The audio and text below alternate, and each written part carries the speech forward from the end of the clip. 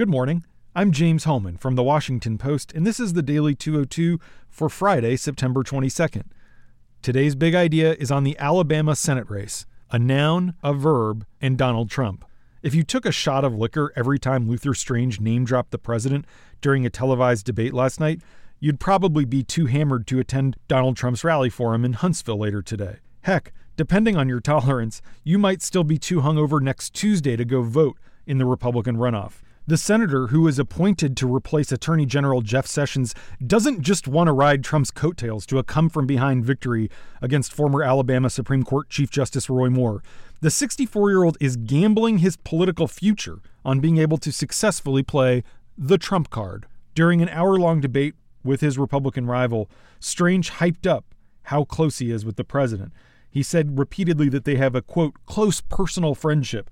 And he talked about how much they've bonded, how they talk on the phone all the time, how he has an open line to the White House. So another reason the president's supporting me, and I know you may get tired of hearing this, and you may resent that the president is my friend and is supporting me in this race, but I think it's a good thing that the president of the United States has a personal relationship with the junior senator from Alabama. In fact, it took a full-court press by establishment Republicans in the Senate to convince the ambivalent president that he should travel to Alabama at all. White House aides were deeply divided as recently as last week about whether the president should risk humiliation by holding a rally for someone who trails in the polls and who he's actually not that close with. For his part, Roy Moore argued that the president was misled and manipulated into endorsing Strange by Senate Majority Leader Mitch McConnell.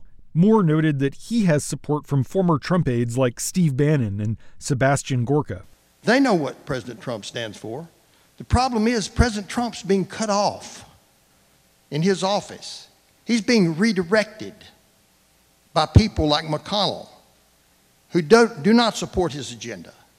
Strange replied that is insulting to the president to say.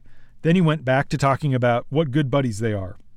By the end of the hour-long debate, more supporters in the crowd could be heard laughing at Strange's often over-the-top praise for the president.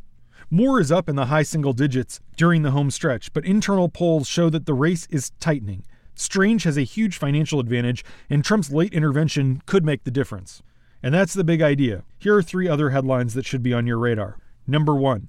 President Trump announced new financial sanctions targeting North Korea as the rogue nation's nuclear and ballistic missile capabilities have reached what U.S. officials consider a crisis point.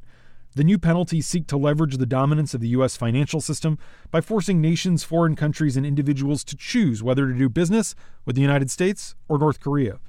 U.S. officials acknowledge these sanctions may not deter Kim Jong-un from threatening the U.S., but maybe they'll slow him down. Kim reacted angrily to Trump's remarks and actions, calling the president a, quote, mentally deranged U.S. dotard. He said he would tame Trump, quote, with fire.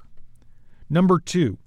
Key Senate Republicans have reached a tentative deal this week to allow for as much as $1.5 trillion in tax reductions over the next decade as they attempt to unify behind a key part of Trump's agenda. The Republicans are also more willing to accept controversial, optimistic estimates of how much economic growth their tax plan could create.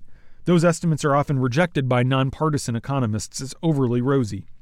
But Republicans still haven't reached a deal on what the tax cuts' impact should be on the budget deficit, what tax breaks should be jettisoned, or whether to pursue permanent tax cuts or ones that might expire after a number of years. They're also divided about how much to cut corporate rates versus individual rates. Any of these issues could derail the broader discussion, but this is likely to be the dominant conversation next week, unless we go to war with North Korea. Number 3, an internal analysis by the Trump administration concludes that 31 states would lose federal money for health care coverage under the Graham-Cassidy bill. The internal report that was produced by the Federal Centers for Medicare and Medicaid Services shows that the greatest winners in 2026 would be Mississippi and Kansas, where federal healthcare spending would more than triple and double, respectively.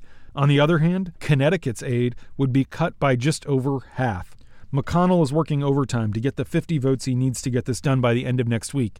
They're trying to come up with a compromise to get Alaska Senator Lisa Murkowski to vote for it. And that's the Daily 202 for Friday, September 22nd. As always, you can read much more at WashingtonPost.com/Daily202. I'm James Holman, and I'll talk to you on Monday.